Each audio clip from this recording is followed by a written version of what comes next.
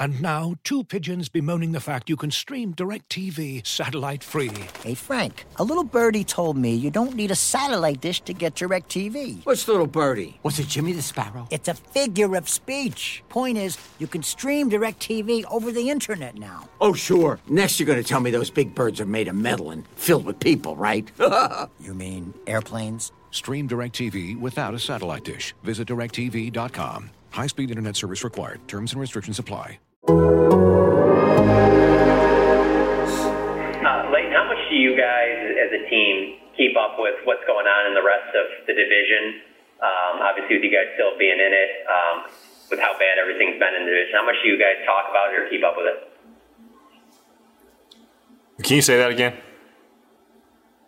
Which is how you guys, obviously, you're in the last place in the division, but it's been a bad division this year. You guys are still in it. How much do you guys keep up with that? You guys talk about it? Just kind of what's that like?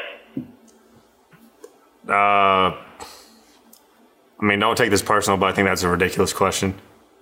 We're focusing on ourselves. We're focusing on what we can do to make the playoffs. And that comes week after week after week.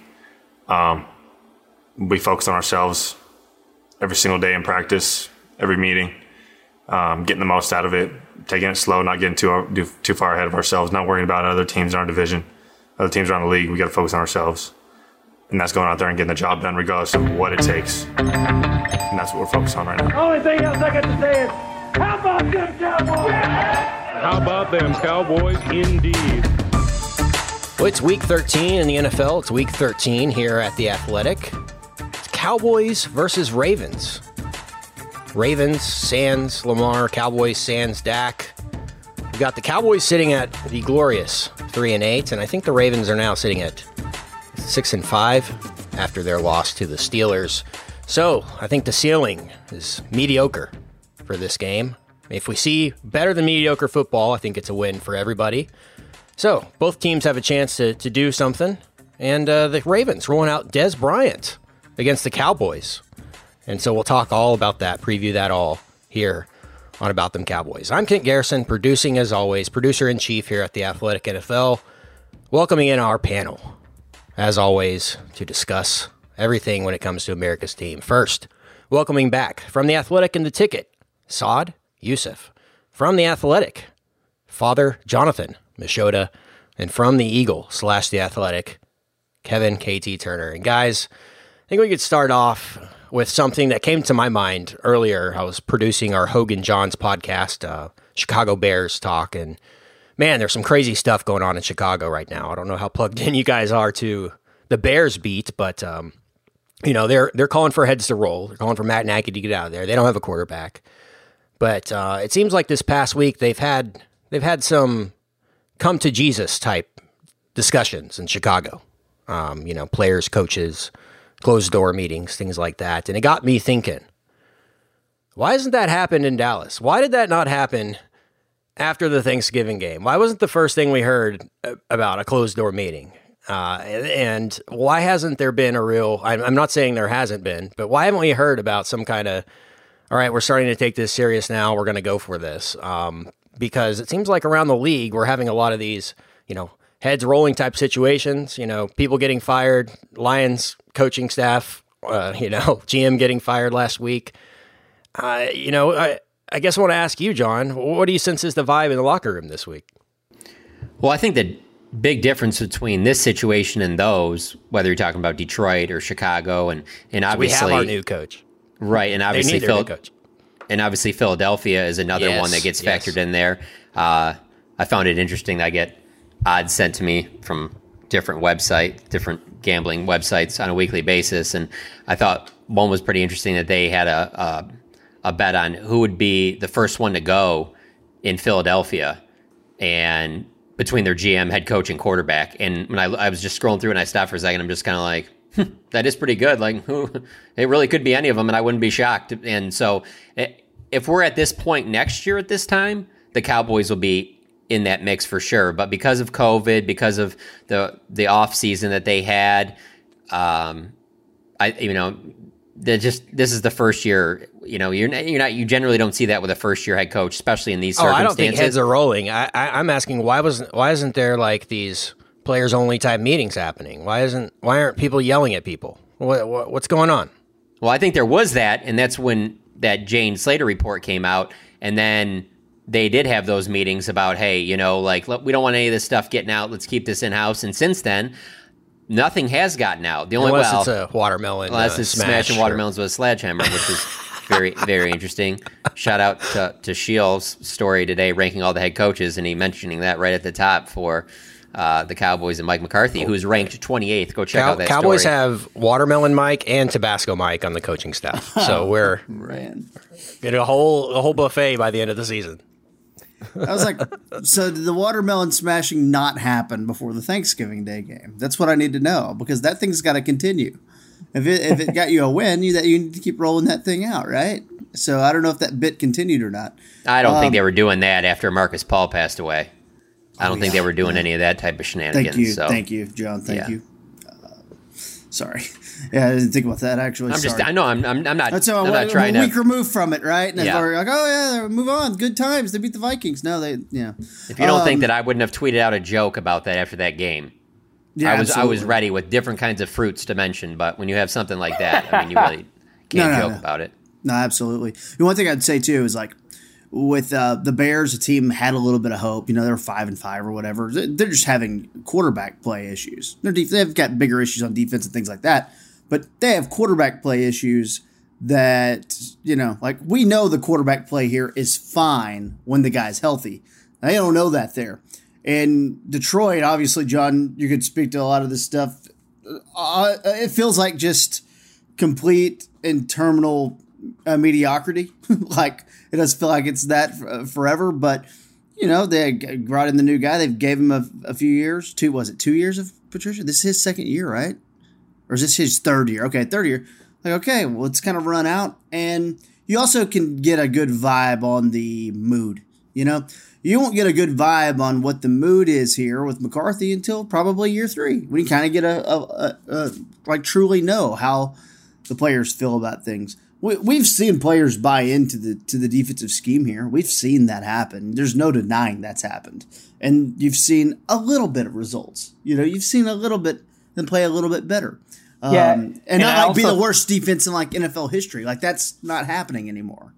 Yeah, I also think another thing is, to KT's point, where when guys are healthy, you kind of know where it's going. The reason why we heard so much about Jason Garrett, about chatter about when is he going to get fired, is because everything was in place and results weren't coming about. I think when you look at those situations like Detroit, when you look at Atlanta, when you look at all these different organizations that have struggled, they already have everything in place and they're still not getting results. So then you have to take drastic measures. With the Cowboys, everything is kind of in place when everybody's healthy. And so it's hard to kind of judge based on that. And with the Bears specifically, it's like you have everyone healthy. It's just you completely botched on a high draft pick on a premium position. So I think the Dak Prescott injury has saved a lot of the chatter that could happen, because they were struggling with Dak as well. But if Dak was still healthy and they were 3-8 or whatever, I think there'd be a lot more conversations happening than with Dak being hurt.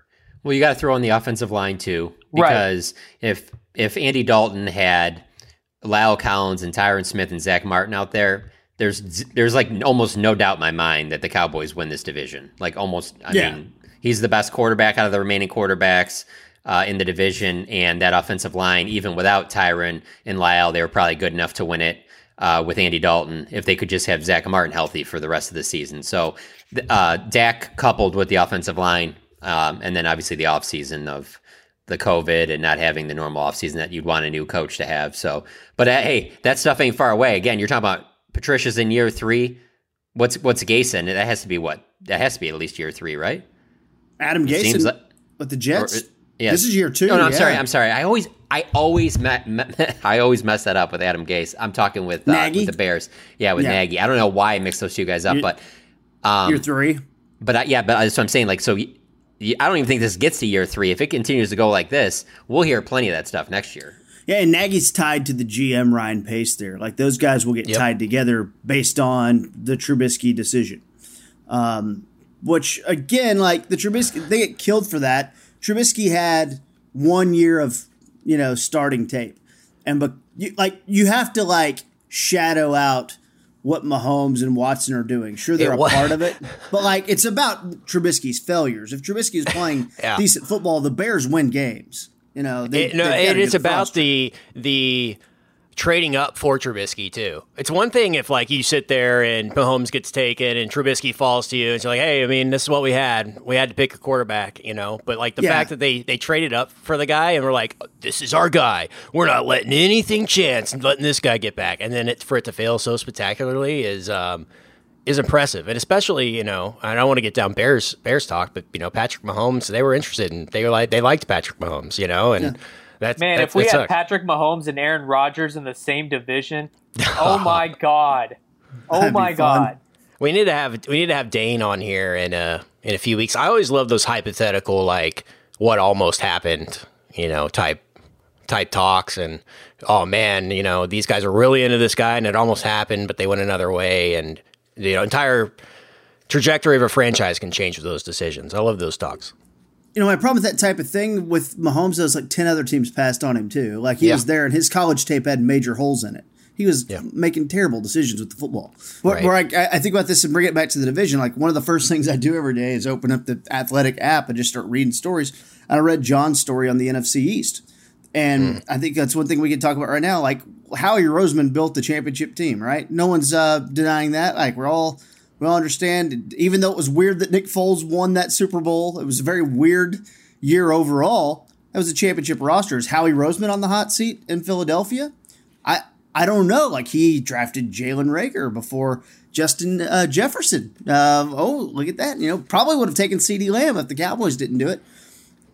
The Carson Wentz contract, but I'm not sure that Howie Roseman is on the hot seat. Doug Peterson, appears to be because his inability to fix Carson Wentz, and I would contend that Doug Peterson's always been a little overrated. I always felt, even the year they won the Super Bowl, I always felt like Doug Peterson was getting a little too much love for what was going on there.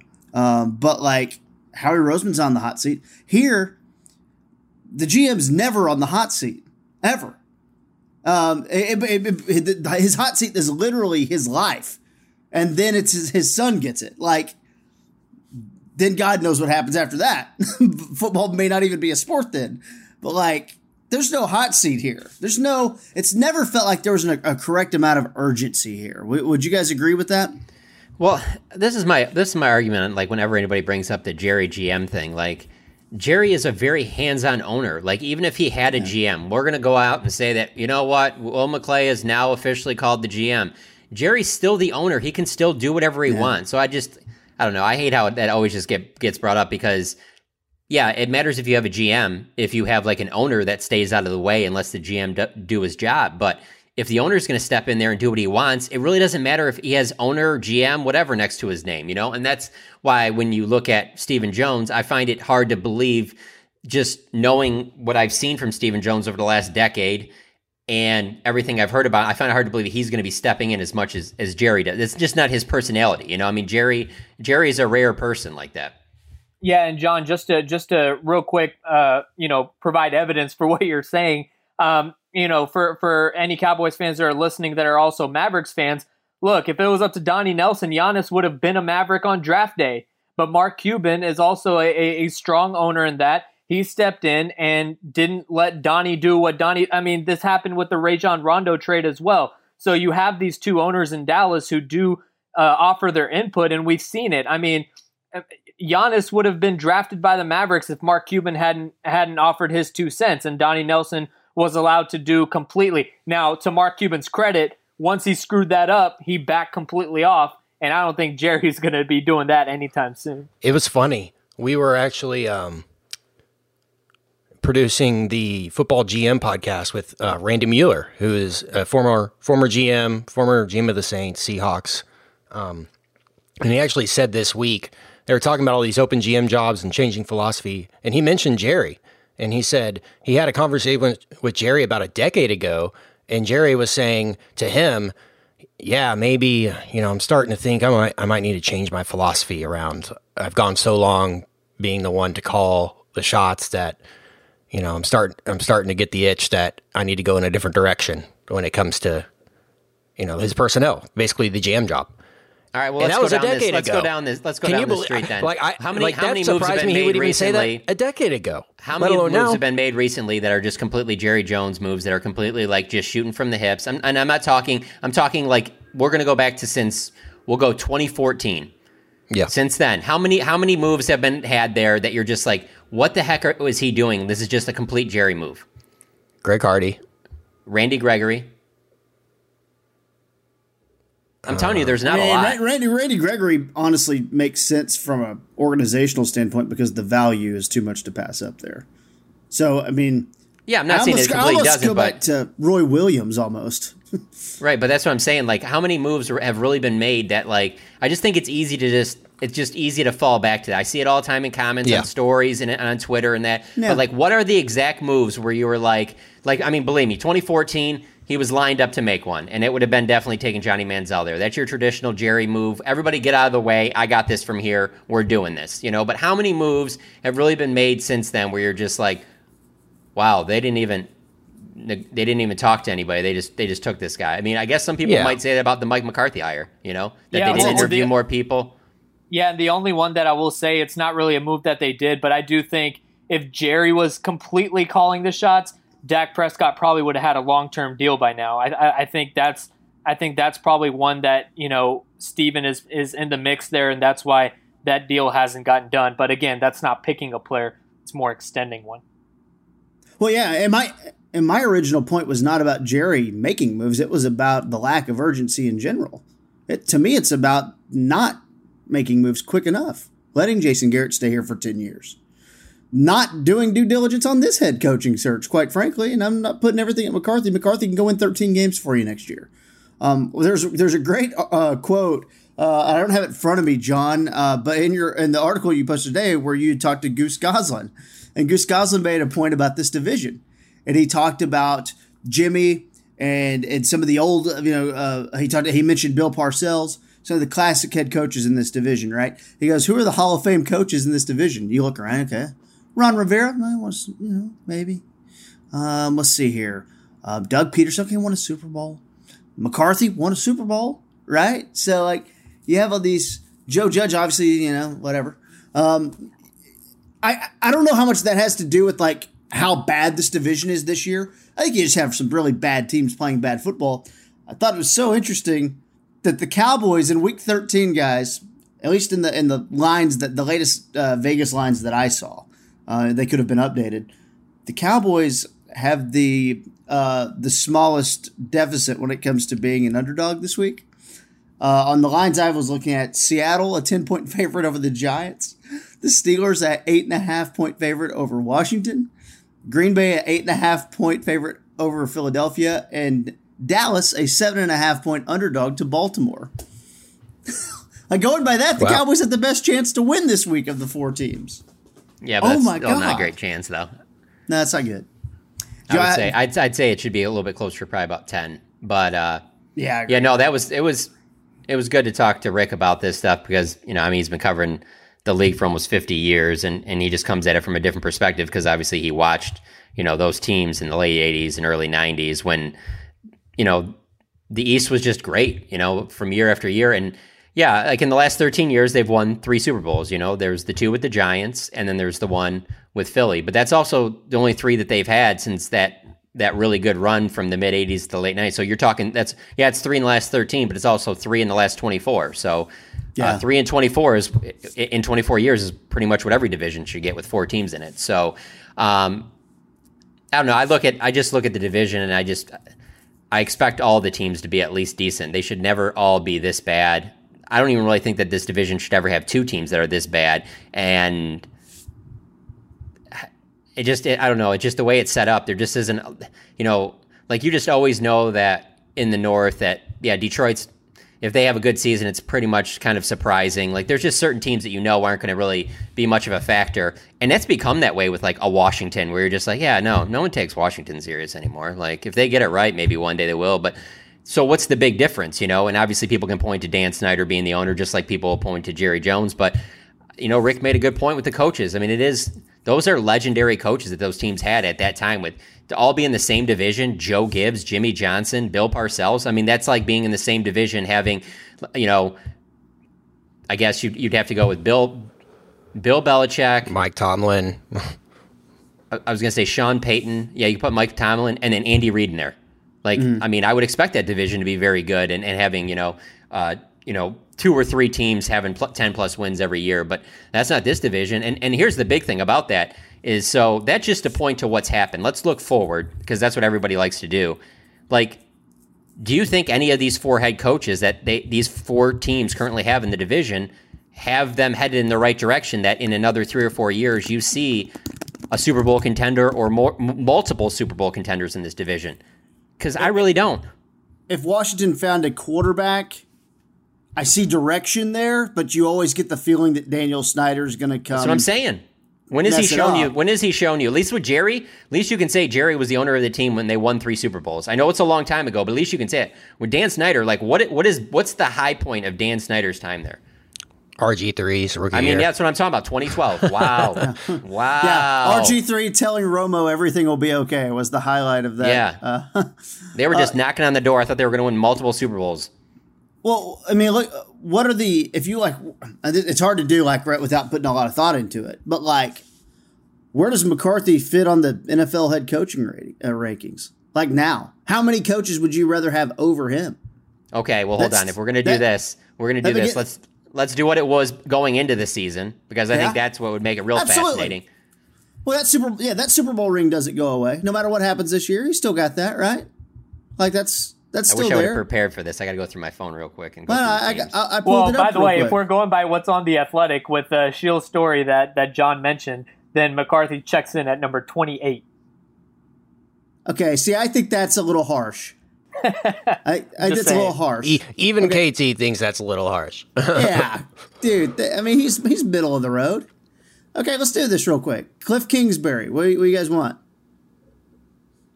Oh, wow, it's tough. Yeah, but see, that one depends a lot more on, like, I think who you're giving me. Like, if you're giving me Cliff Kingsbury in a vacuum, I think I'll take McCarthy. But if you're giving me Cliff Kingsbury, like, with his quarterback that he picked in Kyler Murray, then I'll take Cliff.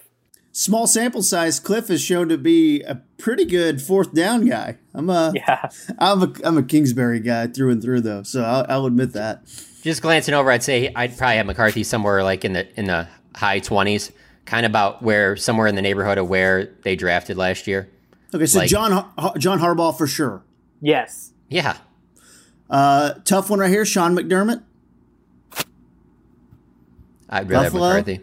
Okay, McCarthy. I think I'd rather have McCarthy. Matt Rule, not enough of a track record to go there, right? You wouldn't rather have Vic Fangio, would you? No. What about Matt LaFleur? Yes. What about Frank Reich? Yes. Yes. Okay. Do I get Eberflus too? Andy Reid? Of course, yeah. Of course, Andy Reid. No. Are you being serious? Pass. Hey, a friend and I were talking the other day. I feel like everyone, and I'm sorry to everybody listening to this, but I always have to throw in one Lions reference. No, I love it. We literally were talking about this scenario. We were like I would give up every good season that I saw the Pistons and Tigers. Obviously, there wasn't many with the Lions, and I've never cared about hockey. I would give up any of that for the Lions to have Andy Reid and Patrick Mahomes. Like, and I'm talking that those teams can be bad the entire time too. Like, I would give it up all if you could just get, and this is giving them to the Lions. There's a good chance the Lions screw this thing up. But if you can give those 2 guys, I mean, that's the thing. Like, when I was talking to Rick about this, like, Rick was pointing out, like, look at how many of these Hall of Fame coaches are, like, linked with Hall of Fame quarterbacks. Like, it goes hand in hand with so many of them. And then when we were talking, I didn't really find it a spot to fit in the article, but he brought up a good point. He made an argument of how you could make a serious case for Joe Gibbs being the all-time great because of the fact that he never had one of those Hall of Fame quarterbacks and won three Super Bowls with 3 different quarterbacks. It is pretty wild to think that you did it because you don't see that anymore. But if you could put together Andy Reid with Patrick Mahomes, like, I mean, I would think that's at least 3 Super Bowls right there, and that's might even be low. You're telling me that Wayne Fontes and Scott Mitchell wasn't good enough for you, John? Hey, that might be the gold standard of Detroit Lions football. But no, oh, no. Andy Reid, absolutely. We talked too much about that than we even should have. Go to the next one. John Gruden. That's all I was going to say. Yes. Gruden. Yeah. Yes. Okay, there's 5. Sean McVay? Yes. Why are you even saying these names? 6. Yes. Mike Zimmer? Yes. McCarthy beat Zimmer up and down for 10 years. Aaron Rodgers beats Zimmer up and down. Thank you. Brian Flores? Tough one there, huh? That's a quick turnaround. He's doing a lot with a little there. Yeah, he's doing in the a conversation. lot. It's in that same group. He might be the one guy, too, of all those like Belichick clones. Or not clones, Belichick understudies. He might be clones. What am I, Jim Rome? The hell? One of those like understudies, though, is like, dude, I'm not trying to put on a front. I'm not trying to be a hard ass. This is who I am. I'm not trying to be. Hey, hold on. Let's stay on this for a second. Everyone just close your eyes real quick and think of the word clone and think of what Bill Belichick looks like. Then look at, hold on. I'm going to give you 3 names. Look at what Bill Belichick looks like. Brian Flores, Matt Patricia, and then everyone just buckle up for this. Charlie Weiss. None of these guys are his clones, okay? Dude, and Parcells, too. Parcells, they're all from Parcells' go-to tree, right? Steve Belichick doesn't even look like his dad. Oh, my God, Steve Belichick. He looks like Joe Dirt. Hey, the only clone that's a coach in the NFL is the offensive coordinator for the Giants right now. Jason? Dude, there's some, we'll talk about that. I'll get some on him in a minute. Sean Payton, of course. Belichick. So I'm up to 10. Doug Peterson?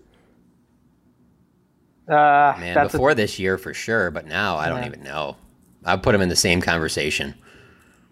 I think they're pretty even. Oh, Mike Tomlin's elite. Oh my God, easy. Gosh. Kyle Shanahan. Yes. Mm-hmm. Pete Carroll. Mm-hmm. Yes. Bruce Arians. Yep. John? Man. No, so that's why this conversation's so frustrating, because this is the Dallas freaking Cowboys and you're Jerry freaking Jones. Go get one of these guys. What are you doing? You know, like you should have the number one name in football just because you're the Cowboys. Well, maybe they thought Mike McCarthy was that name, but I do like Bruce Arians, the no risk it, no biscuit. I'm a big fan of that because that's entertaining to watch. But it doesn't seem to be. I don't know. I would like to see this season play out because I do think Tampa is still going to be in the mix. So I would say yes on Arians. Yeah. Ron Rivera? Yes. And Mike Vrabel? Yes. Okay, so what I would say that's about 16 we named. Well, I would Mike say Vrabel, Mike Vrabel would be the exact opposite of Bruce Arians with this team. I would take McCarthy. He'd be over. doubling down on running the football, offensive line, good defense. I mean, they'd be a better team, but they wouldn't. I mean, there is zero chance they would have been going for fake punts on 4th and long from their own 24. And he's your scout team linebacker every week. I would take McCarthy over both Doug Peterson and Ron Rivera. I know it might seem shocking to you guys, but I truly would. Look, Mike McCarthy, again, I got to be so clear about this because I'm so critical of him.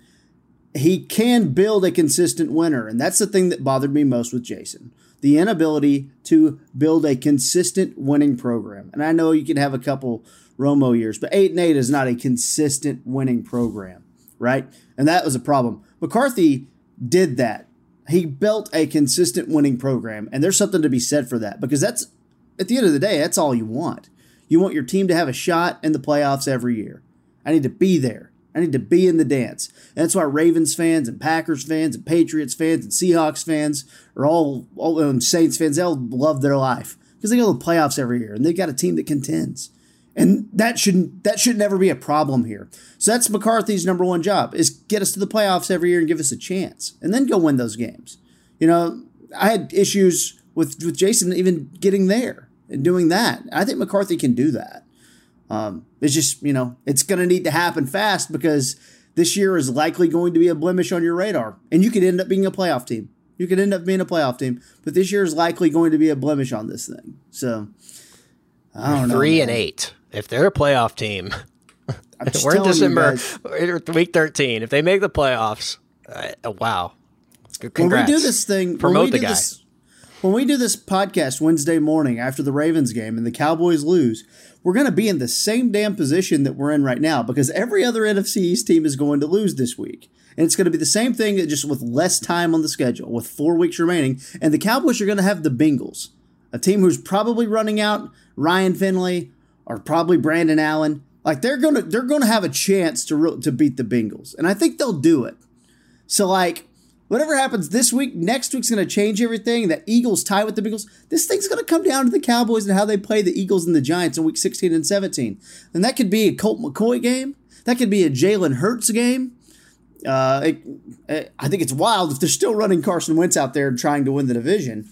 But that's all happening, and that's how they think about it. And I know as this is all happening, we've got Team Tank lined up, and they've got their arms are drawn, right? They're ready to go, right? I understand that, but like it's not how this team's thinking about it. This team's trying to win the game. And you have the Leighton Vander Esch quote in your article, John, that was excellent.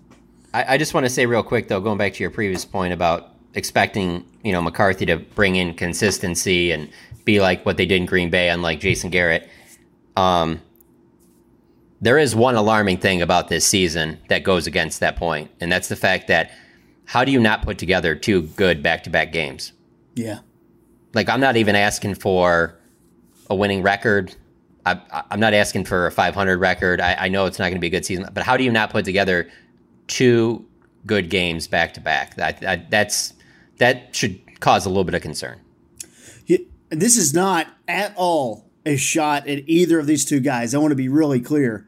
But I do think it's fair to say that Romo and Dak, they've yet to set a standard of winning in the organization, which had been done in Green Bay after Brett Favre did it. And then, Aaron Rodgers continued it. And again, that's not on these guys, but the standard of winning, which does emanate throughout the locker room and does emanate throughout the culture and does emanate throughout the fan base and coaching staff. That does not exist here. It doesn't, but I think their floor is pretty high with those two guys. When you're talking about Romo or Dak in their prime, but neither of them are Rodgers. So let's say for me, we'll take you out of this, KT. Maybe you might be biased, maybe not with the Packers, but for me, I would say that with Aaron Rodgers, I think of him like when he's healthy and the team's good, I think of that being double-digit wins every single year. With Romo and Dak healthy, I think of you having a chance at 9 or 10 wins, but I think that you're winning at least 7 or 8. And I think 7 or 8 is your basement. I think that, and you have the chance to win 10 or 11. Like you're not quite at that Rodgers level, but you're a little bit below it, but those guys aren't on Rodgers level. So I don't think that you can expect the same thing and they're obviously not on Brett Favre's level either. I mean, so I think that they're pretty good. And so what I'm getting at is like, so if the organization had Aaron Rodgers, the organization had Brett Favre in their prime, like I think that bar would be a little bit higher with those guys. Yeah, and I also think like, I know, KT, you're not doing this in terms of, just placing the blame on them, but it goes back to what John was saying when we were discussing all the coaches, right? Like quarterbacks and coaches almost go hand in hand so much. So I do think that in a lot of ways, it really sucks that Parcells was here at the very end of Romo. He got Romo in the door and then just, retired, because I would have loved to see 5-6 years of Parcells and Romo together and see if they would have established that thing that then Romo could pass on to the next person. But it's hard to do that when you're just the quarterback. I think that's the main issue.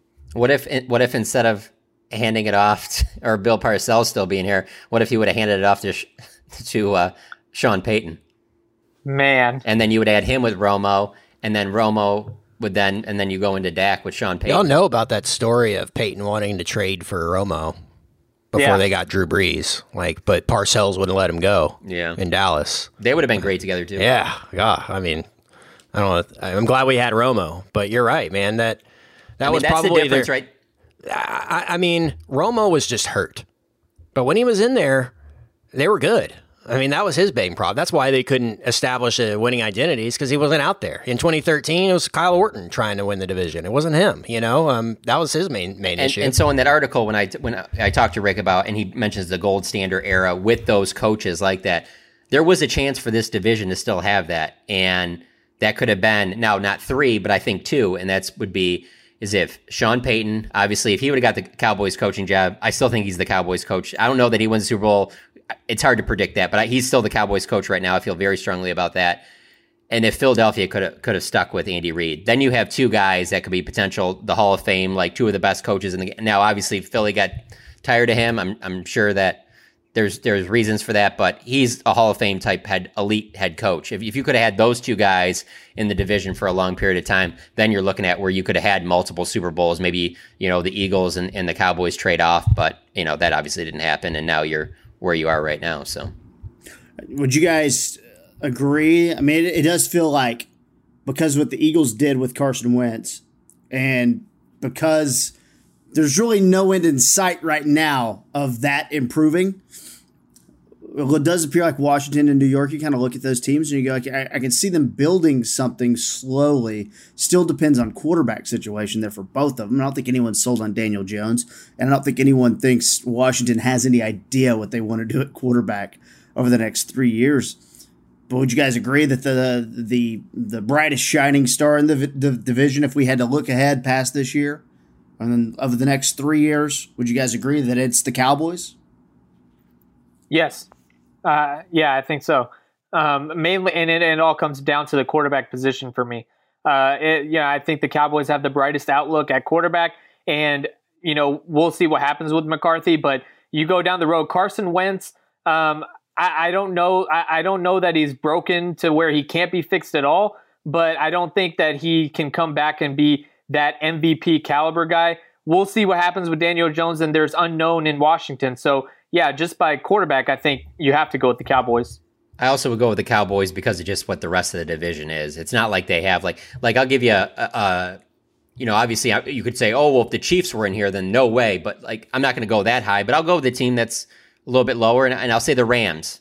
If the Rams were in the NFC East with Sean McVay, I would say no. I don't think that the Cowboys have a brighter future than the Rams. But out of what's in here with where the Eagles are at right now, and obviously, Washington and the Giants, I would say, yeah, the Cowboys do have the brightest future, but I just don't think that that's a very high bar is what I'm saying. The young quarterbacks that have taken the league by storm, a lot of them are in the AFC. I think that's something that, aside from Kyler to the Cardinals, you start looking like, okay, Herbert's impressed a lot of people, AFC, obviously Mahomes, not to mention Deshaun Watson, all that type of thing. Wentz and Goff have a lot to prove, and I know Goff. I'm a Jared Goff believer. Oh, and real quick, I didn't say the Rams because of anything I felt about Jared Goff. It's that I really feel that Sean McVay, if the Goff doesn't work out, I'm very confident next guy gets in there, he's going to have success with him. I don't feel that same way about the rest of the NFC East. Yeah, no, I feel the same way. And it's interesting that the NFC East could still continue to be wide open as it, kind of is this year. Good teams up there at the top. But, Rodgers is old. Breeze is old. The Saints are not a good team right now. They've gotten an easy schedule. You watch the Saints play the last few weeks with Taysom Hill at quarterback, you're not seeing a good team. They've got a good defense. You're not seeing a good offensive football team. Brady's a mess right now in Tampa Bay. And how that plays out is going to be fascinating. Carolina still doesn't have a quarterback. I know they're kind of been a decent team. Matt Ryan's getting older, and they're a bad team right now. But there's just I look around at the NFC and I go, man, Dak has got the chance outside of maybe the way Aaron Rodgers is playing right now and Russell Wilson to be that third guy in the conference. And that gives you a chance every year if you have that. So, that's some divisional talk. Offensive line's banged up, right? So this is not going to get any better for Tuesday night. We're looking at Terrence Steele. We're looking at Brandon Knight, guys, right? Oh, that's exactly what we're looking at. And oh yeah, hell yeah! Bring it on. They're going to have some time to. They're going to have some time to practice. So that it might be able to look better than against Washington, but you can't honestly expect it to look that much better. So, they're in trouble up front, and that's the thing right there. I mean, as soon as Zach Martin went down, obviously it wasn't on the level of when Dak went down, but you knew that they were going to be in a lot of trouble. I mean, it's just there aren't enough pieces there that are of high enough quality for them to kind of plug the next guy in and keep winning. So, no, it's at least a couple of weeks for Zach Martin, and I think these next couple of weeks leading up to that will have a lot of say in that because if they keep losing and they're a few games back, why would he come back? It would make no sense to bring him back at the end of the year if they're already out of it. So, at least a couple more weeks for Zach Martin and Cam Irving. Looking for an assist with your credit card but can't get a hold of anyone? Luckily, with 24/7 U.S.-based live customer service from Discover, everyone has the option to talk to a real person anytime, day or night. Yep, you heard that right. you can talk to a real human in customer service at any time. Sounds like a real game changer if you ask us. Make the right call and get the service you deserve with Discover. Limitations apply. See terms at discover.com/creditcard. And now, two pigeons bemoaning the fact you can stream DirecTV satellite-free. You see this? A family watching baseball on DirecTV with no satellite dish in sight. Let's heckle them. You call that changing the channel? Choke up on the remote, buddy. I hope getting all these games on DirecTV makes up for your mother not pre-chewing your sunflower seeds. DirecTV has the most MLB games. Visit DirecTV.com. Claim based on total games offered on national and regional sports networks with choice package or higher. Availability of RSNs varies by zip code and package. High-speed internet service required. Terms and restrictions apply. As you've probably heard by now, we've teamed up with BetMGM this season. We'll be using BetMGM lines to make all of our picks, and we'll have special offers for our listeners each week. If you haven't signed up for BetMGM yet, use bonus code THEATHLETIC, and you'll get a 1-year subscription to The Athletic, plus up to a $1,500 first bet offer on your first wager with BetMGM. Here's how it works. Download the BetMGM app and sign up using bonus code THEATHLETIC. Make your first deposit of at least $10. Place your first bet on any game and claim your voucher for a 1-year subscription to The Athletic. See BetMGM.com for terms. U.S. promotional offers not available in D.C., Mississippi, New York, Nevada, Ontario, or Puerto Rico. Gambling problem? Call 1-800-GAMBLER. Available in the U.S. Call 877-8-HOPE-NY or text HOPE-NY 467-369 in New York. Call 1-800-NEXT-STEP in Arizona. 1-800-327-5050 in Massachusetts. 1-800-BETS-OFF in Iowa. 1-800-270-7117 for confidential help in Michigan. 1-800-981-0023 in Puerto Rico. First bet offer for new customers only in partnership with Kansas Crossing Casino and Hotel. Don't forget, if you haven't signed up for BetMGM yet, use bonus code THEATHLETIC, and you'll get a 1-year subscription to The Athletic, plus up to a $1,500 first bet offer on your first wager. You know, watching that Baltimore game yesterday, and obviously they were out, didn't have Lamar Jackson, but I was sitting there going, okay, well, we're going to get ran on this week or next week. No, obviously with Lamar, they will be throwing a little more than they were yesterday with RG3. But, man, I'm selling out against the run because that's what Baltimore's going to try to do right now. They need a win bad. I do think Baltimore is a playoff team. I truly believe they'll get it together. But they've had some problems offensively moving the ball. Having some problems, with weapons. Outside of Mark Andrews, outside of Marquise Brown. Occasionally they'll get it to Willie Snead. There's a reason they're the team that added Dez Bryant. They're the team who needed to add another weapon. Dez hasn't done hardly anything for them. But if you look closely, he is in their 3 wide receiver packages. Granted, they play a lot of 2 tight end, ground it and pound it style. But when they go to 11 personnel and get 3 wide receivers on the field, Dez is in the game. So I think there's a chance you see them try to get the ball to Dez. They weren't trying to throw it at all yesterday, but before that they did workshop some plays, some design plays where it was clear they were trying to get Dez on a drag route or something, trying to get him the ball. So I think you'll see Dez Bryant have a few catches. John, you were talking about, did you put an official poll out online on Twitter on this? I did a few hours before we started recording this. So we're like a little over 1,100 votes. So it's still early on here, but it's 75% of Cowboys fans. Okay, I'm asking Cowboys fans what they want to see from Dez Bryant Tuesday night, and 75% said that they want to see him go off and they want to see him have a good game. And that just surprises me because I feel like while I understand why Dez Bryant is beloved amongst Cowboys fans, I think it also says something about the state of where this team's at right now, where it's like, I think people are losing interest in caring about the whole idea of, waiting all day for a Sunday night. Like, no, nobody in Dallas is doing that. No one's really looking forward to this. It's like, they're going to watch because there's only 16 games, but no one's really looking forward to it. Like, this is going to be the one that turns it around, you're kind of looking at it like this could get ugly. When it starts getting ugly, I'm turning it off, but this is my team, so I'll watch them. And it'll be interesting to see, I don't know, just watching their offense with Robert Griffin and even with Lamar Jackson, I don't know what kind of major damage Dez could do. Obviously, the key would be if he had a touchdown. He hasn't had one since 2017. That would be a huge moment, obviously. But I just found it interesting that that many Cowboys fans are leaning towards they want to see Dez have a good game. I mean, now they could be, I want to see him have a good game, but then the Ravens still lose. Find that a little hard to believe. But yeah, what's the fact that they want to see him play well is interesting to me. Saad, what's that percentage if the Cowboys are 8-3? Oh man, I think I don't think that there's. I mean, I think they would want. I think Dez is at a level where I still think people would want him to do well, but not like go off, which I think is the wording in John's poll. Is like, do you want him to like go off? I don't think anyone would want him to go off in that scenario. Yeah, I said huge game / throw up the X. So I think they want him a to huge have game for him. Obviously, in his prime, you're talking like over 100 yards and maybe a couple touchdowns. Yeah. In here, I think if he just had a touchdown and maybe like 20, 30, 40 yards, like that would be huge. And really, if you tell me Dez does that, you don't need to tell me anything about the rest of the game. I already know that the Ravens won. Yeah, Dez might be, John, and correct me on this, he might be the most beloved player that I covered in the past decade for the Cowboys fans. Like, the most worshipped, like, player. I mean, people are, you can say Dak, but Dak has a lot of haters. I don't know if Dez had a lot of haters. Well, I was going to say Romo, too. Romo had a lot of haters. Dez is universal love from Cowboys fans. For the most part. Universal. No. I mean, he did have some blow-ups. He did have some blow-ups, yeah, but I he was say universal. But I get your when point. Dez was He's on in the the team, conversation. You saw more 88s in the crowd than any number. Fan favorite. I think maybe just for those nostalgic feels, they'd want to see Dez catch a touchdown, throw up the X. They care more about that than seeing Mike McCarthy get to 4-8 on the season or whatever. Well, right even now.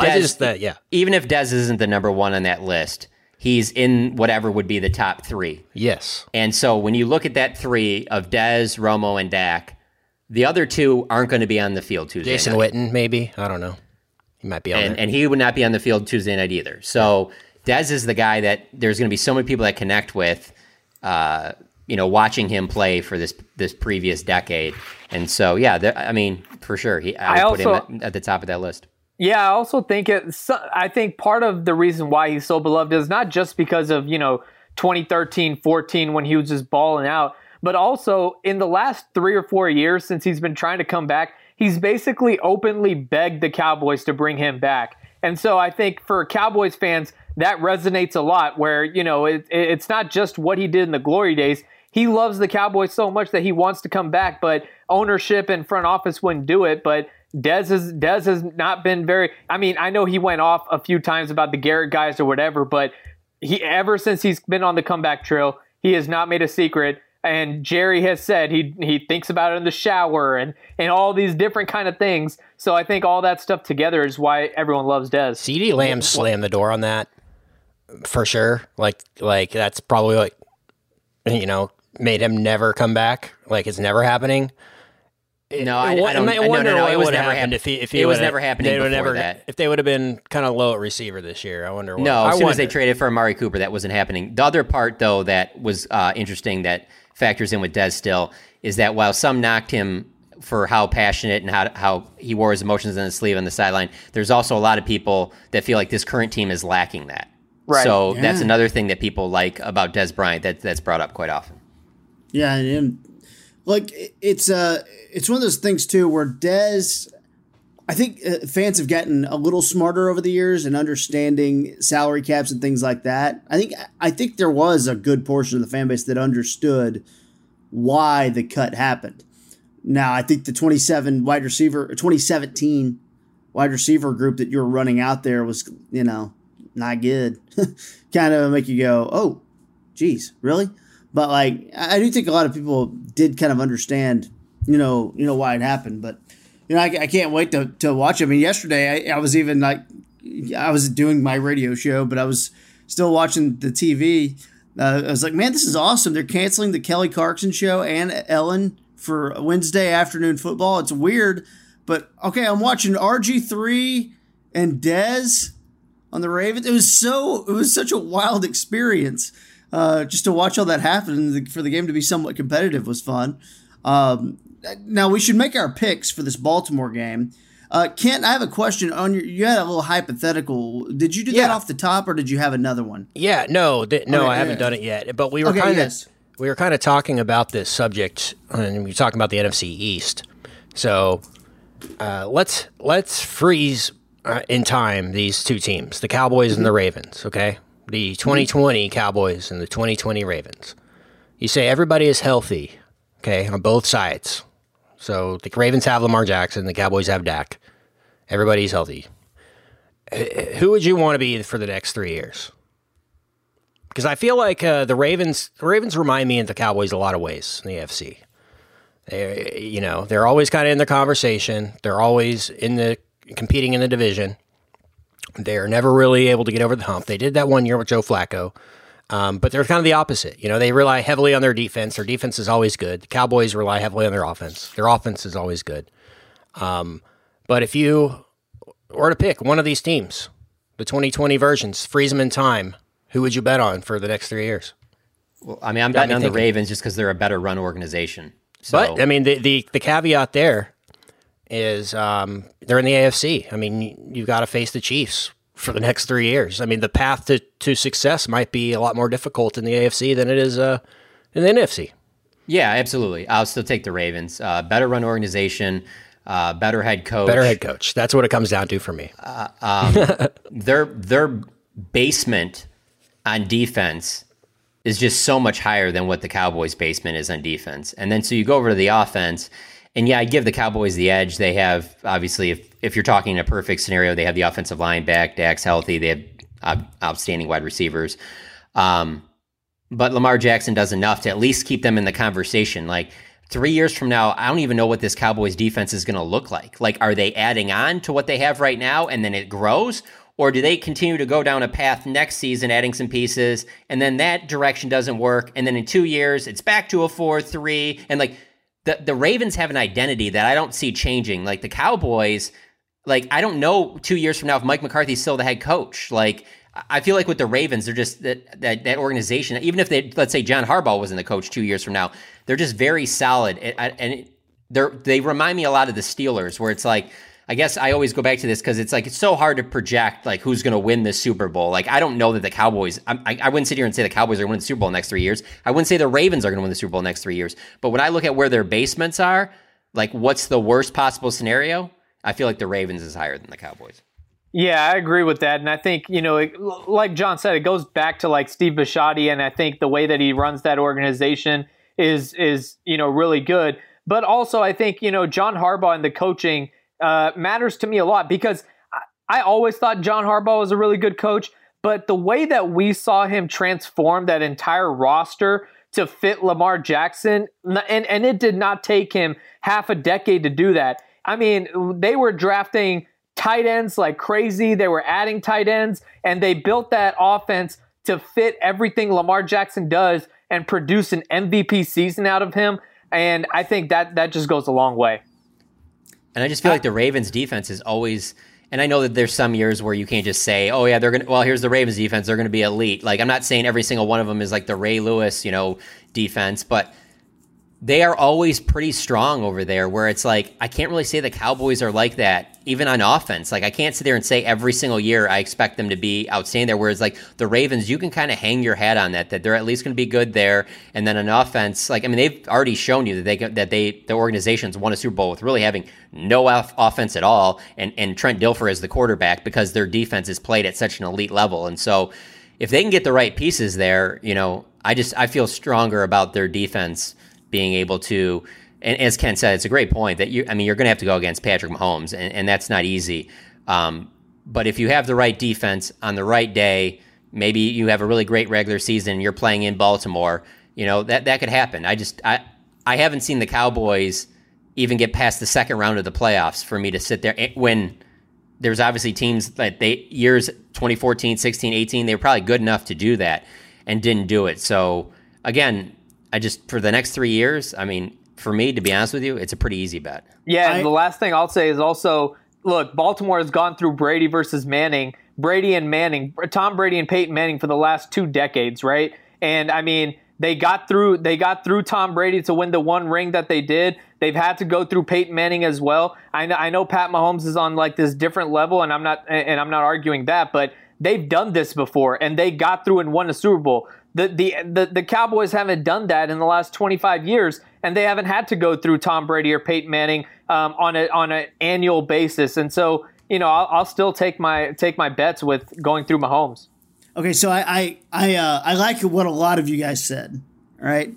But I think you have to go back to the question. The next 3 years, there's no one's turning it around in this division the next 3 years. I mean, I'd be highly surprised if any of these teams are really good in the next 3 years. The Cowboys have the best chance to be really good. I truly believe that. There's enough weapons on the roster. They need really more good players. Really good in the NFC or really good in the NFC East? You think that's part of the question, though. Yeah. No. Then here, let me just take it to the next level then. You can tell me that they win the NFC East for 3 years, and I still might take the Ravens. Because what does that get you? We saw in 14, 16, and 18 them win the division, and then they go and they lose hosting playoff games. Like, I haven't seen them get even past that for me to even give them the benefit of the doubt in that sense. I'm just saying, I think the road for the Cowboys to go make the playoffs and contend is a little easier than it is. It is. No, I don't think there's any argument about that. No, there's no question about that. Maybe a little easier, but also you did add the NFL added a playoff spot now. Like John said, I'll still take the Baltimore Ravens in a wild card over the Cowboys winning the division.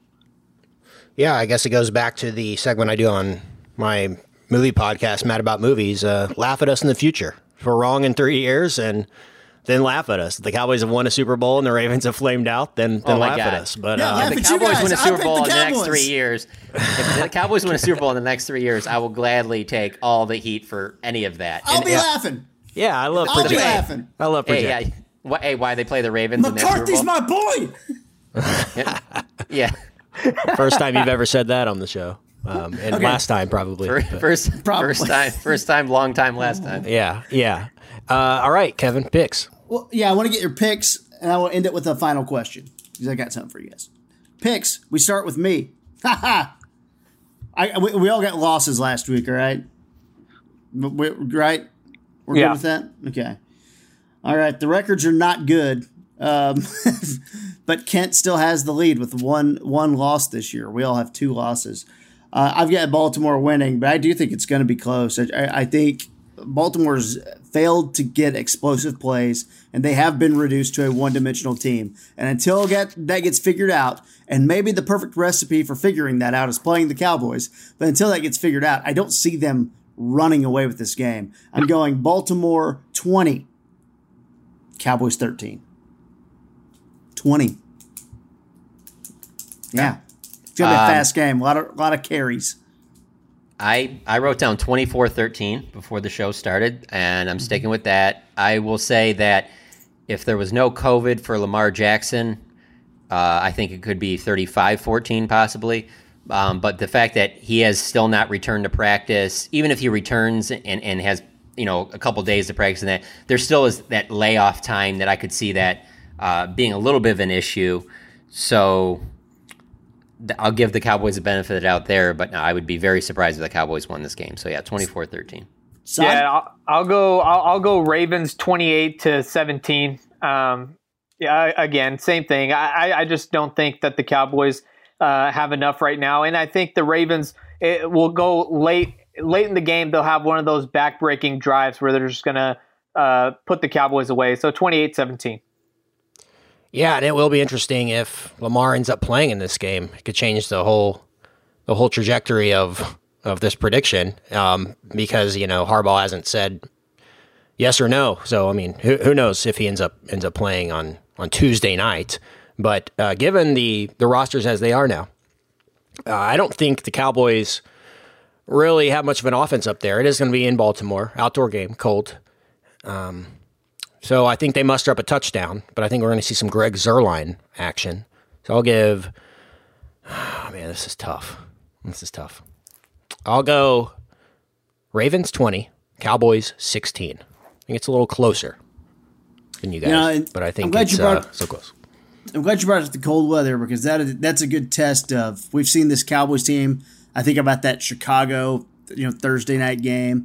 We've seen this team kind of not show a lot of physicality out when it gets cold, a lot of that kind of want to, and be looking for that for sure. Now, I want to end this with a very quick question. You're really just going to get one answer, guys, all right? Just so, and I'll start with you, Ken. I want to start with you on this one. is our show movie buff. Okay. What is the best Christmas movie? Wow, I was having a conversation with some doing a radio hit the other day talking about this. I think Home Alone. I watched Home Alone last week. Yes. I think Home Alone probably stands the test of time as the best family Christmas movie. Now, there are varying degrees. You know, you can go, if you want to go really raunchy, you go the Bad Santa, you know, a little less raunchy with the Christmas Vacation. But I think, like, you know, the most generic best Christmas movie is probably Home Alone. Home Alone 1. I'm a Home Alone 2 fan. I love Home Alone 2. I do, yeah. But I think Home Alone 1 is probably the best ever. Yeah, that'd be my answer. What about you, KT? I want to go last. Okay, Saad. Yeah, so I definitely say Home Alone. I tweeted it the other day. I was watching Home Alone just last night, and yeah, I think Home Alone. And I don't really have a strong feeling between Home Alone or Home Alone 2. I think they're both fantastic. Underrated. I do have one underrated movie though, and this is a super kiddish movie, and it's nostalgia for me. But I also have little baby cousins that I watch this with. Polar Express. Solid movie with a good soundtrack. It's animated and stuff, but Polar Express is a really good movie as well. But I'm definitely going with Home Alone. Okay, I'm gonna put you under the gun side and not allow you to have Home Alone because Kit drafted it first. I know I'm adding this rule. Okay. So would it be Home Alone 2 or would it be Polar Express for you? Ooh, that's tough. Probably Home Alone 2. Yeah. Okay. Wow, shots fired at the I want to throw some honorable mentions in there too. With Charlie Brown Christmas. And hold on. Grinch hold as on. well. Grinch is great. Yeah, I want to see what John picks first. John's not going to pick Charlie Brown Christmas. Come on, John. We've talked about this before. I want to say last Christmas we did the same thing. I think like this. I don't know if that you could ask me an easier question than this. Like it's not even close. It's so far. I love Home Alone. Die Hard? I love Home Alone, but National Lampoon's Christmas Vacation is the best Christmas movie, and I can just watch that over and over again. It doesn't even have to be Christmas time, and I can watch that movie. It's so good. When Clark says to Eddie, if I woke up tomorrow with my head sewn to the carpet, I wouldn't be more surprised than I am right now. Yeah. That literally never gets old. Like that is on like I put that right up there with some of Michael Scott's best lines in The Office. The line that always gets me is when they're standing out waiting for the Christmas lights to be turned on, and Audrey's like, what if one of my friends drives by and see us standing out in the lawn in our pajamas? And then the grandpa says, if they know your father, they won't think anything of it. I love that. It's so good. That would have been mine. Classic. That would have been mine, so I'll change it. Hold on real quick. Let me just, I shouldn't even say this out. I should say this for after the podcast because I could be embarrassed with this by even speaking this into existence, but is that Chevy Chase's best movie? Oh, yeah. Oh, yeah. Yes. Hands down. I'm just trying to think, am I missing something?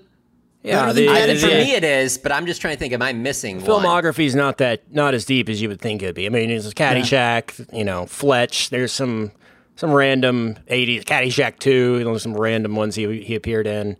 Vacation, obviously. That's what I was going to say. Like, so then if you're saying that, then you definitely say that Clark Griswold is definitely his best character. Yeah, and that's his best movie as Clark Griswold, so I would say yes. Okay. Yeah, that's a great answer. What about you, Kevin? It's Bad Santa for me. I mean, it's Christmas Vacation, but it's Bad Santa is number 2. So there's that. Now, can I just, for 1 second though, can we discuss just one thing on Jingle All the Way real quick? Are we all familiar with Jingle All the Way? Yes. Why was Arnold Schwarzenegger such a bad dad? Like, have you guys gone and like really taken a look at that movie recently? It was on the other night.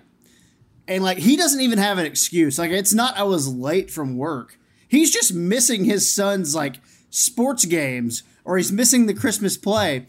And like, okay, it's no wonder Phil Hartman is coming in and hitting on your wife. You're never around. Making and your cookies. Kid's a smart aleck. Your kid's a smart aleck. And I think they punished the kid by making him be Anakin Skywalker. Because his kid's a little jerk, too. Yeah, not only were you a bad dad, but you raised an annoying kid, too. Yeah. Like, dude, give me a good excuse. Like, trust me. Like, I get it. If you want to be a bad father, like, just have an excuse. Have a good excuse. It's just, I'm sorry, I was late. It's like, that doesn't work, Arnold. And then he went into political office. Unbelievable. Wow. There. End of soapbox. Indeed. End of soapbox. I didn't think this podcast would end with a rant about Arnold Schwarzenegger's role in Jingle All the Way, but here we are. Well, I think we've talked enough Cowboys special teams. Let's be honest. No. Good luck. Hey, everyone, keep hanging out at The Athletic, though. I'm telling you, whether it's downloading that app, checking out the website, telling a friend, text a friend. Text a friend or two. Just say, hey, check it out, The Athletic. Christmas time, that type of thing. $1 a week. $1 a week. $1 a week? I mean, are you kidding me? I think you better than that. Also, check out tons of podcasts, things like that. Mavs season getting going, so Tim Cato will be all over that. Rangers off season, a big story yesterday from Levi Weaver regarding Elvis Andrews getting moved off of shortstop for Isaiah Kiner-Falefa. Stars are going to get it going at some point. The NHL is kind of being quiet about that. Tons of college football, NFL content as well from John and Sod and Bob Stern, and of course all the podcasts. So tell a friend. For Father John Machota, for Saad Youssef, for our producer Kent Garrison, I'm Kevin Turner. We'll talk to you next week after Cowboys and Ravens on the next edition of About Them Cowboys.